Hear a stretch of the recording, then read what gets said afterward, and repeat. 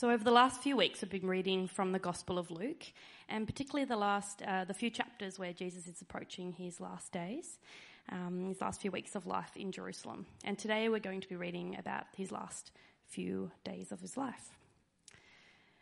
Now the festival of unleavened bread, called the Passover, was approaching, and the chief priests and the teachers of the law were looking for some way to get rid of Jesus, for they were afraid of the people. Then Satan entered Judas, called Iscariot, one of the 12. And Jesus went to the chief priests and the officers of the temple guard and discussed with them how he might betray Jesus. They were delighted and agreed to give him money. He consented and watched for an opportunity to hand Jesus over to them when no crowd was present. Then came the day of unleavened bread, on which the Passover lamb had to be sacrificed. Jesus sent Peter and John, saying, "Go and make preparations for us to eat the Passover." "Where do you want us to prepare for it?" they asked. He replied, "As you enter the city, a man carrying a jar of water will meet you. Follow him to the house that he enters, and say to the owner of the house, 'The teacher asks, where is the guest room where I may eat the Passover with my disciples?' He will show you a large room upstairs, all furnished. Make preparations there." They left and found things just as Jesus had told them. So they prepared the Passover. When the hour came, Jesus and his apostles reclined at the table. And he said to them, "I have eagerly desired to eat this Passover with you before I suffer. For I tell you, I will not eat it again until it finds fulfillment in the kingdom of God." After taking the cup, he gave thanks and said, "Take this and divide it among you.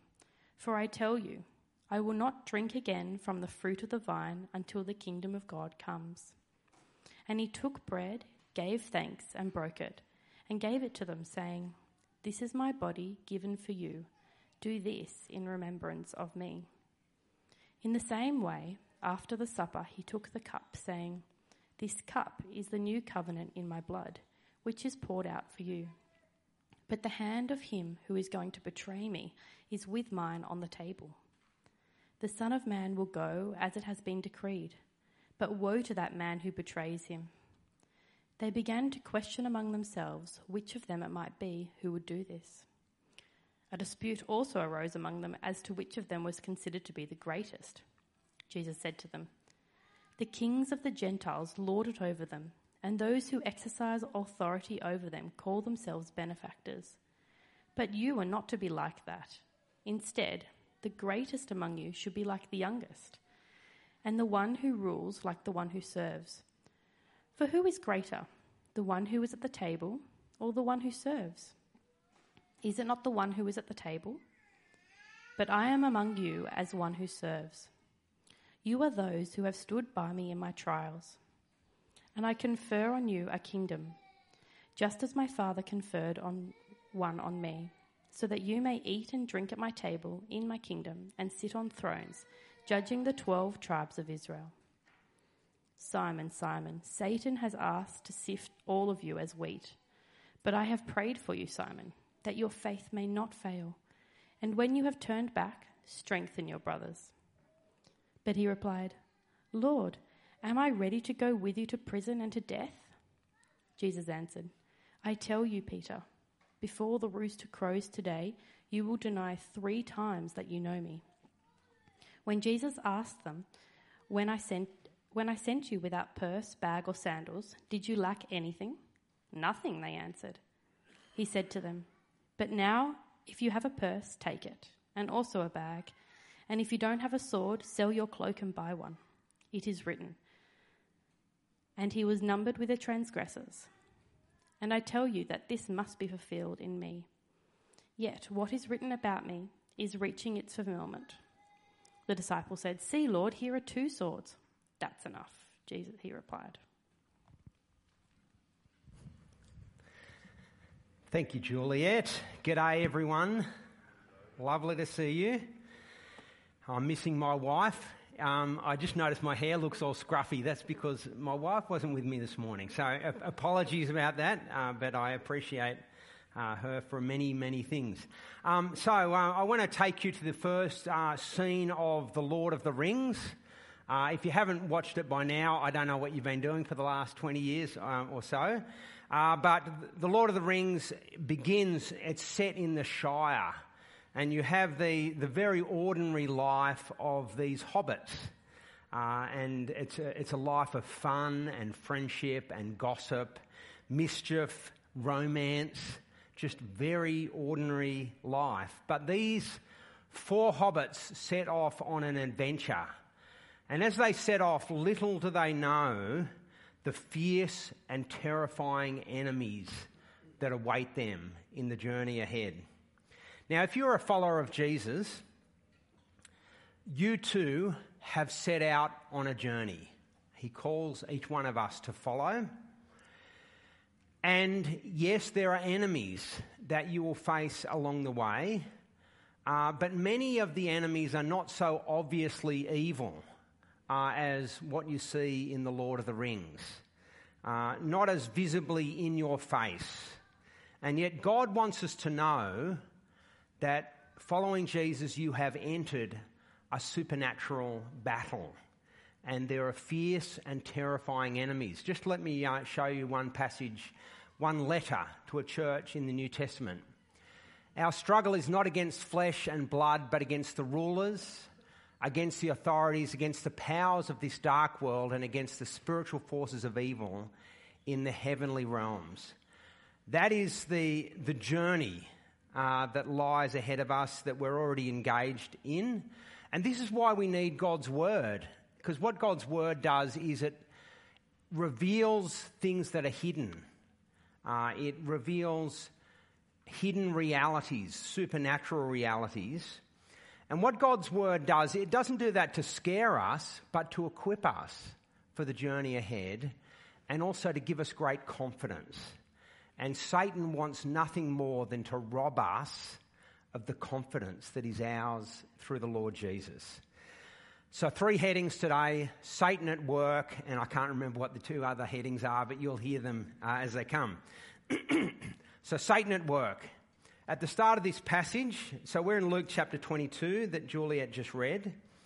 And notice at the start, verse 3, then Satan entered Judas, called Iscariot, one of the 12. Satan has come back on the scene in the midst of them.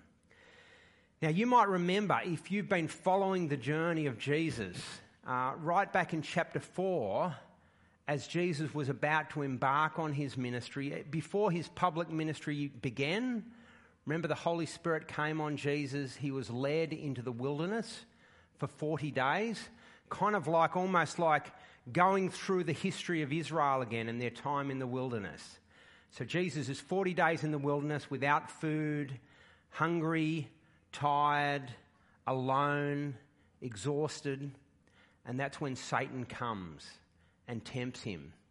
And at the heart of Satan's temptation is the temptation that Jesus could have the glory without the suffering. He could have the crown without the cross. And that was Satan's temptation. And each time a temptation comes, Jesus digs deep into the Word of God and replies and resists Satan's tempting. But we're told at the end of Luke chapter 4 that when the devil had finished all this tempting, he left until an opportune time came. See what's going on? Satan has started, he's active, he's going to come against Jesus, but he's waiting for the right time. And as you keep reading Luke's gospel, you see these little skirmishes where Jesus casts out demons. He's clearly engaged in supernatural battle, but I take it the big battle is still lying in the future. But now, on the night before Jesus dies, now the opportune time has come. This is where Satan will launch his full-scale assault on Jesus. And it begins, as we heard, with Satan entering Judas, one of the 12, has been turned to the side of Satan. Now, we don't know Judas's motive in full. We know at least there's a greed dynamic going on. He was a greedy man. I wonder whether there's also a sense of perhaps disillusionment or a sense of disappointment at the persecution. He followed Jesus, but now it's put him at odds with so many of the religious elite. But for whatever reason, verse 4, Judas went to the chief priests, the officers of the temple guard, and discussed with them how he might betray Jesus. They were delighted, and they agreed to give him money. He consented, and he watched for an opportunity to hand Jesus over to them when no crowd was present. There's going to be a stealth attack on Jesus. Judas is involved by betraying Jesus. He will hand him over at the right time. The religious leaders are caught up in it. Now, does Judas realise that he has become an agent of Satan at this point? I take it no. I take it he is oblivious to the bigger warfare that is taking place. Did the religious leaders know they were allied to Satan? Again, I take it no. They would have been horrified at the charge that they were operating as agents of Satan. But at the end of this chapter, when the religious leaders come to arrest Jesus by force, listen to what Jesus says. This is at night under the cover of darkness. Am I leading a rebellion that you've come with swords and clubs? I think I might have the quote here. Am I leading a rebellion that you've come with swords and clubs? Every day I was with you in the temple courts and you didn't lay a hand on me, but this is your hour when darkness reigns.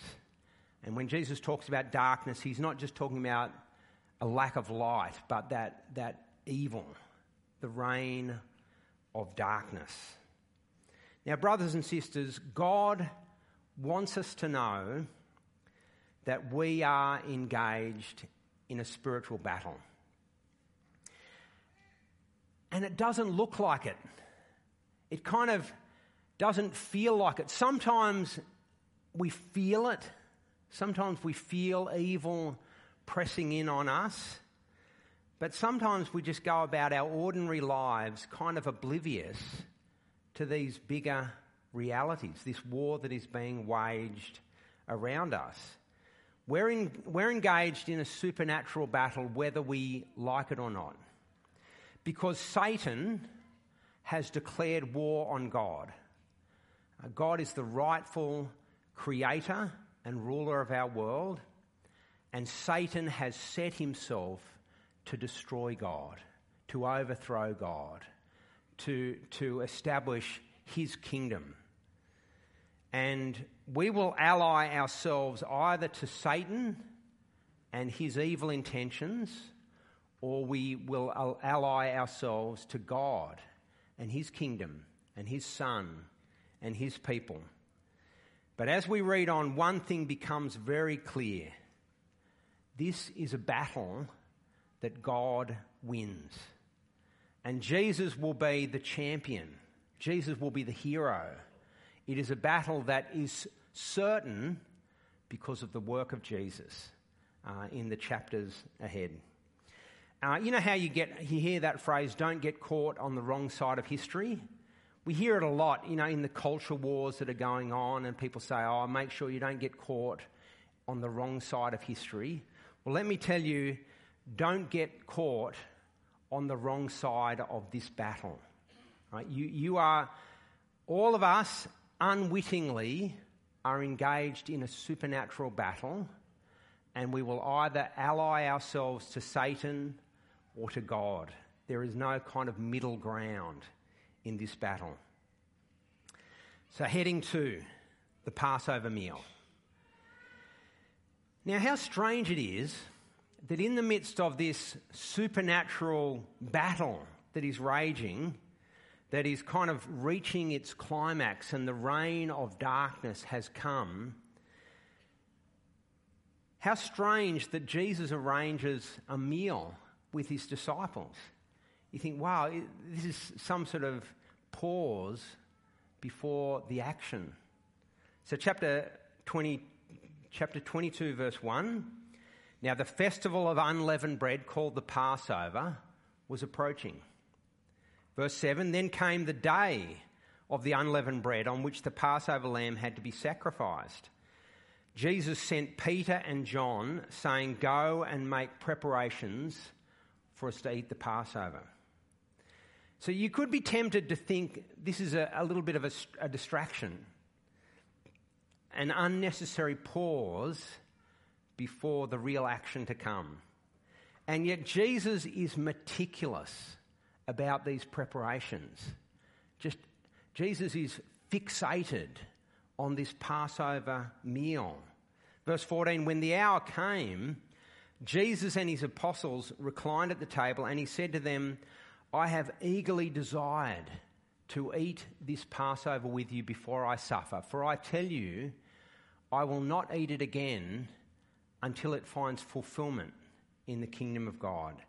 Something about this meal was incredibly significant to Jesus. He's been eager to eat this meal with them before he suffers, because there's something about this meal that is about to be fulfilled in the hours that will follow. So, let's get a brief background on the Passover meal. Will you do a little bit of chasing back into the Old Testament? This will be fun because there'll be lots of pictures. You see, way back in 1500 BC, the people of Israel were living as slaves in Egypt. This is 1500 years before the Lord Jesus comes. God raises up Moses and sends him to Pharaoh. Pharaoh is the most powerful man on the planet, the Egyptian ruler. And God says, through the lips of Moses, let my people go so they can worship me. Let my people go. Release my people from slavery. And Pharaoh refuses. So God sent plagues on Egypt, flies and gnats. God kept insisting, but Pharaoh kept refusing. Until we come to the last plague, and that is the destroying angel will sweep through Egypt on one dreadful night and will kill the firstborn sons in every household. God said, Israel is my firstborn son, and I want you to let my firstborn son, and if not, I will take your firstborn sons. And on that terrible night, so many of the children of Egypt die under the judgment of God. But on that night, the Israelites were commanded to take an unblemished lamb and to slaughter the lamb and paint the blood of that lamb on the doorframes of their houses. The death of the lamb was a substitute for the firstborn sons in each of those houses. And so on the night the angel of death swept through the land of Egypt, he passed over every household of the people of Israel because they had the blood of the lamb painted on their doorframes. And so the Egyptians mourn the loss of their firstborn sons, and Pharaoh says, get out, leave. And he expels the people of Israel from Egypt. They escape. They pass through the Red Sea. Remember, the Red Sea waters part. They walk through on dry ground. And then the Egyptian armies, Pharaoh is just so irrational in his opposition that he chases after. But the horse and rider are thrown into the sea. Pharaoh and his armies are engulfed in the waters. And that was a song that the Israelites would sing, I will sing unto the Lord, for he has triumphed gloriously, the horse and rider thrown into the sea. Now I just want to point out what a surprising victory. Pharaoh, the most powerful man on the planet, humiliated by the God of Israel, and not a single weapon is raised in opposition to him. Do you notice that?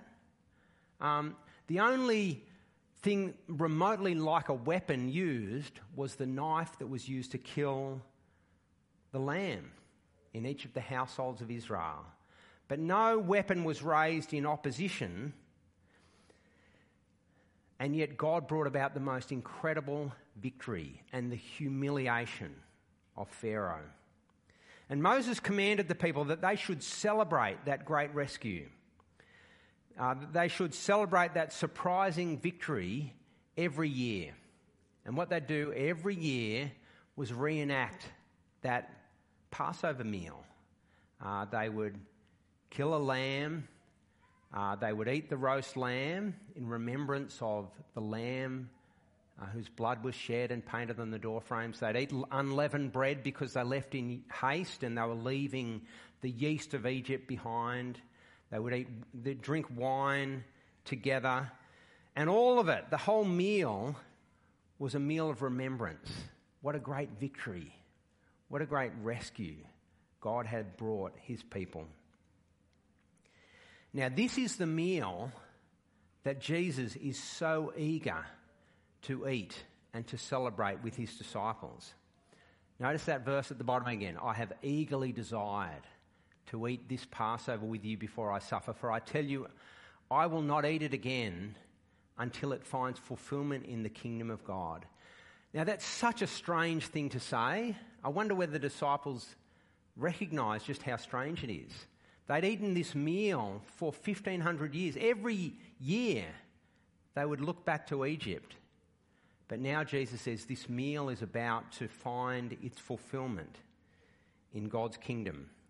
Verse 17, so this is chapter 22 of Luke, verse 17. After taking the cup, Jesus gave thanks, and he said, take this and divide it among you, for I tell you, I will not drink again from the fruit of the vine until the kingdom of God comes.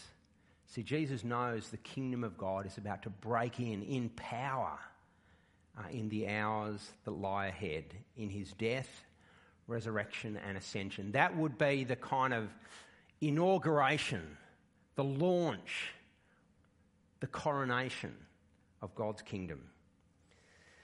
So next time Jesus drinks wine, it will be as king over God's kingdom. Verse 19, Jesus took bread, gave thanks, and he broke it. And he gave it to his disciples, saying, this is my body given for you. Do this in remembrance of me. Can you see Jesus is transforming this meal? No longer remember back to Egypt, but when you eat this bread, remember my body given for you. My body will be given in rescue of God's people. And verse 20, in the same way after the supper he took the cup, saying, this cup is the new covenant in my blood, which is poured out for you. Just a couple of really key references in the Old Testament. Isaiah 53, God had prophesied 700 years before Jesus. God had prophesied a man who would come as a Passover sacrifice, as a lamb who would be slaughtered. And God would lay our sin on him, and he would take the guilt and the punishment that we deserve. He was led like a lamb to the slaughter, but he bore the sin of many and made intercession for the transgressors. Jesus knew his death would be as the perfect Passover lamb, the fulfillment of all the Old Testament had been looking forward to. He would bring complete forgiveness of sins. And so that's what Jeremiah 31 talks about. 550 years before Jesus, God prophesied and he said, I will make a new covenant. Right? God made a covenant with the people of Israel as they came out of Egypt. That's the old covenant. And God says, I'm going to make a new covenant.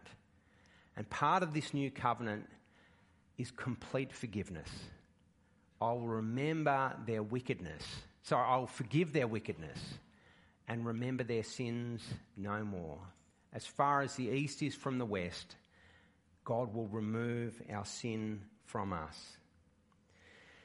Now, what has all this got to do with this supernatural war that Satan is waging against God? What's it all got to do with it? Well, the answer is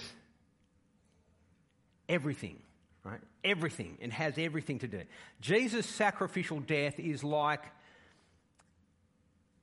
the central battle.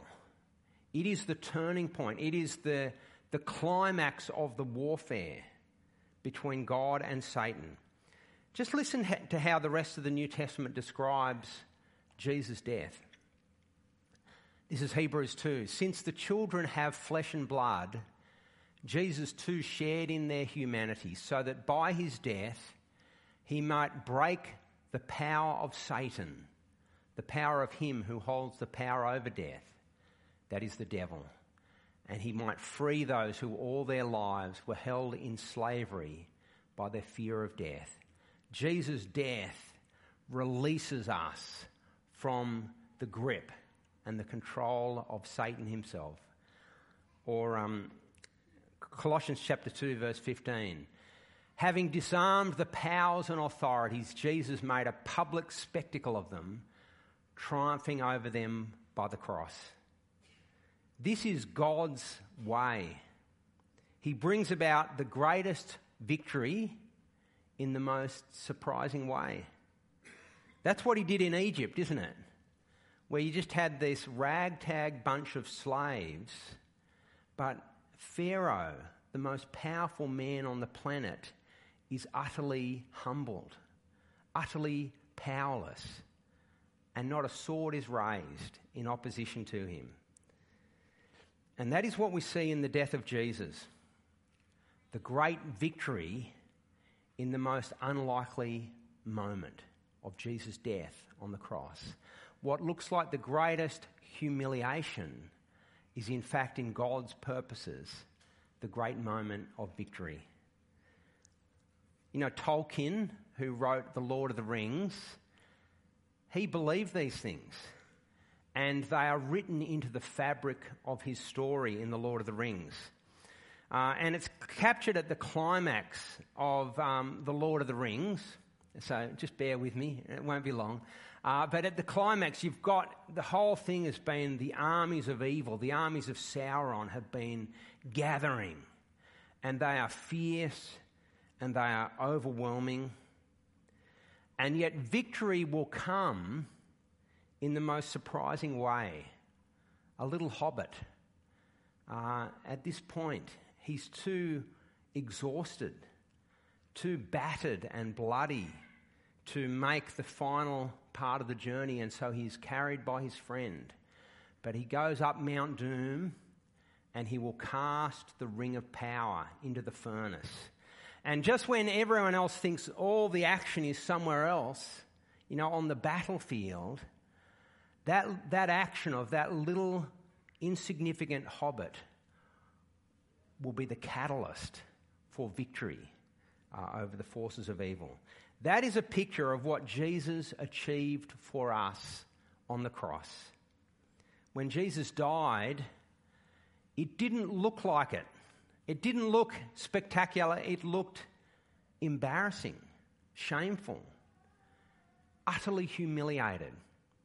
And yet, he died as the perfect sacrificial lamb. God had placed on him the sin of the world. And as we trust in Jesus, so we are forgiven, because he has taken our sin in his body on the cross.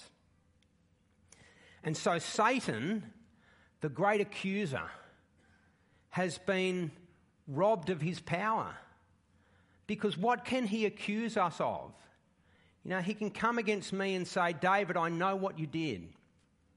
And I can say, yes, and I know what I did, and God knows what I did, but it has been forgiven.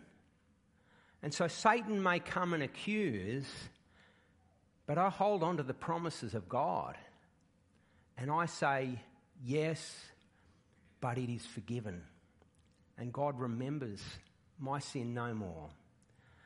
And all Satan can do now is lie and deceive and tempt.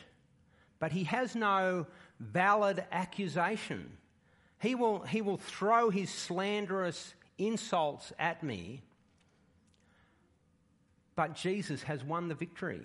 He's paid for my sin. He achieves victory through his death on the cross. And for all of you who would like to celebrate that victory of Jesus, we're going to have a small meal, a kind of a mini Passover together, where we will take bread and we will take some juice, and we will remember the victory and the rescue that Jesus brings by his death. But before we get there, I just want to point out how the disciples in this chapter are caught up in this battle. So this is heading 3, Satan and the disciples. So Jesus, in chapter 22, verse 20, he said, "This cup is the new covenant in my blood, which is poured out for you." What are the next words that come out of Jesus' mouth? He says, "But the hand of him who is going to betray me is with mine on the table. The Son of Man will go as it has been decreed, but woe to that man who betrays him." One of the disciples has given in to Satan completely. He is now on Satan's team, and that is Judas. And what a tragedy that this man who was an insider in all that Jesus said and did has betrayed Jesus and crossed over to the side of Satan. The other disciples get caught up in a dispute over who is going to be the greatest. Just an extraordinary thing, isn't it? As Jesus is talking about the sufferings to come and the glory to follow, it's like they are believing the lies of Satan. They're believing they can have the glory without the suffering. They can have the crown without the cross. And so they're being tempted by Satan's lies. Jesus will model to them the values of the kingdom, which is suffering now, glory to follow. Servitude now, greatness to come. And I just want to ask, which value system has your heart been captured by?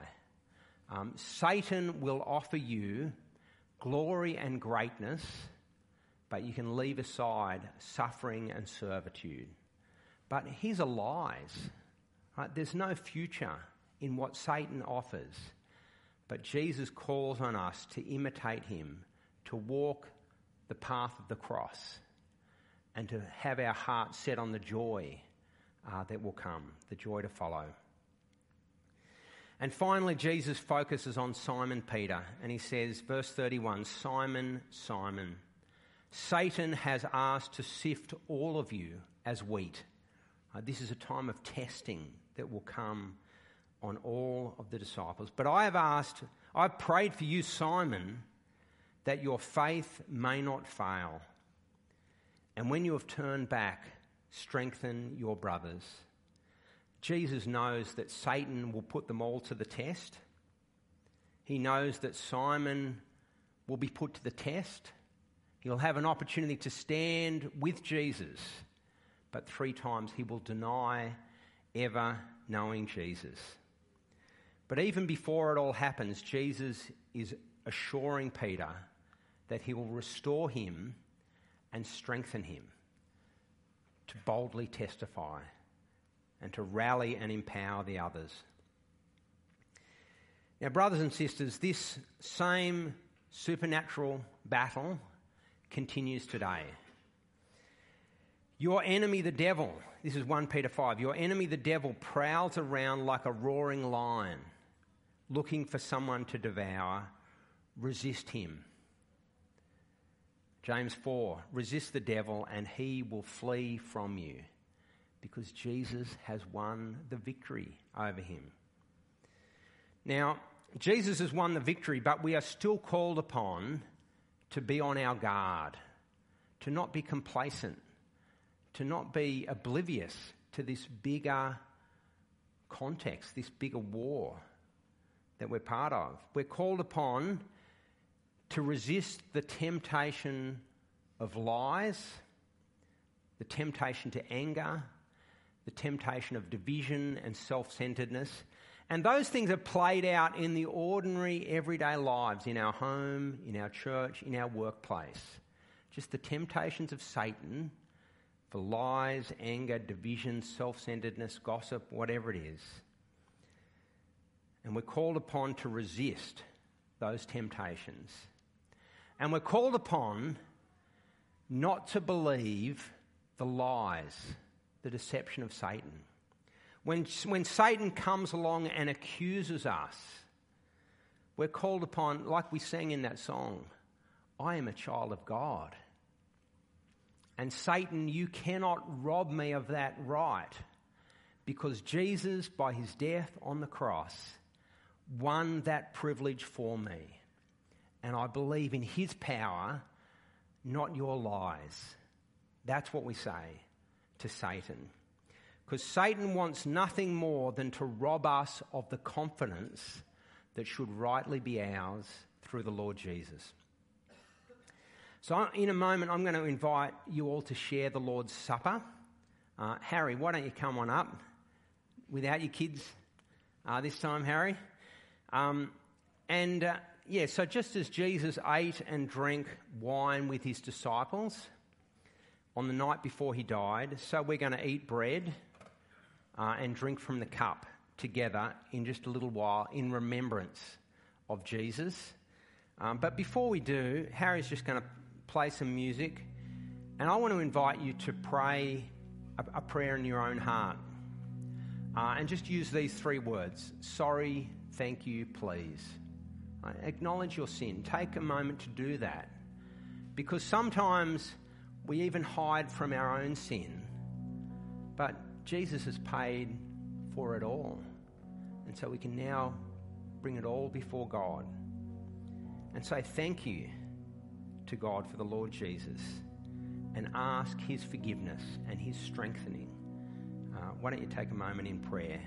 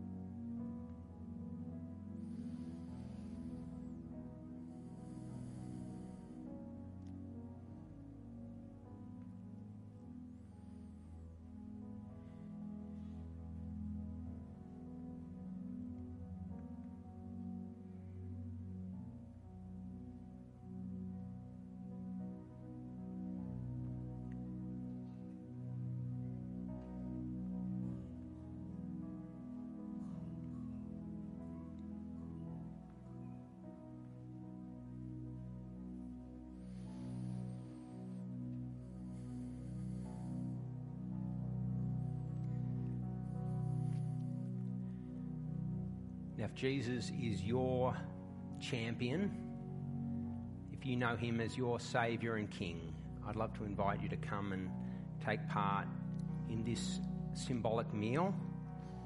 And I just want to encourage us, if we just start with, the first 5 or so rows, you'll note, just in an orderly way, you can make your way to one of the 4 tables around the room. And if you could get a cup and some bread, there's a gluten-free option, because we want everyone.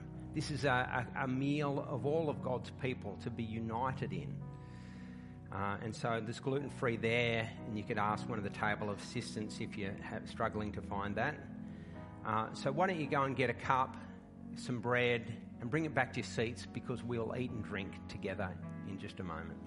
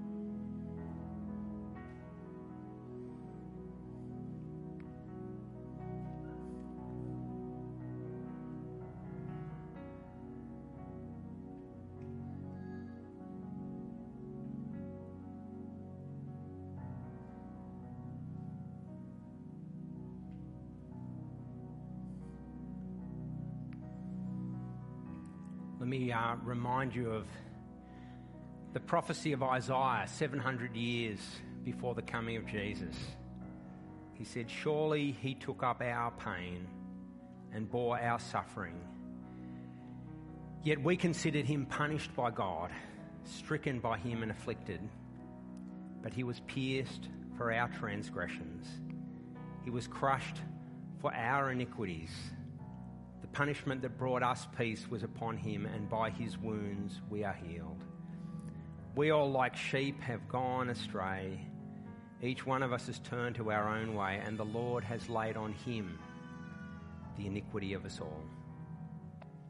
As we've heard, on the night before Jesus died, he took bread and he broke the bread and he gave it to his disciples and he said, "This is my body given for you.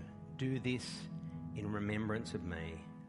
And so in a moment we'll eat, remembering Jesus' body given for us. And after the supper, Jesus took the cup, saying, "This cup is the new covenant in my blood, poured out for you and for many. So let's eat and drink in remembrance of our champion, the Lord Jesus."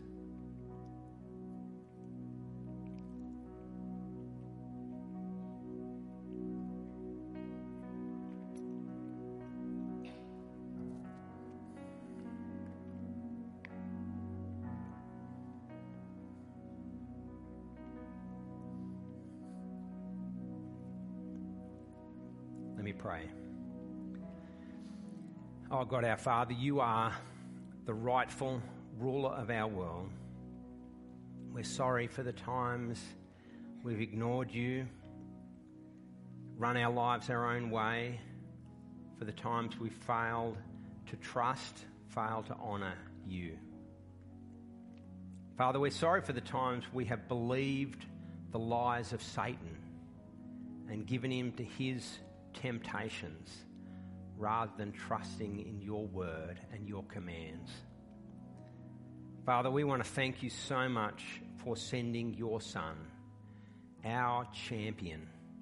Thank you that he laid down his life as the perfect sacrificial lamb. Please forgive us all our sin. Thank you that Jesus has defeated our enemy, Satan, that he's risen in victory. He now seats at your right hand. And Father, thank you that nothing now can separate us from the love of Jesus. Not even Satan and his lies can separate us. Please help us to follow our King, to resist Satan's schemes, and believe your promises until that day when Jesus comes again. And we pray these things in his name, in the Lord Jesus' name. Amen.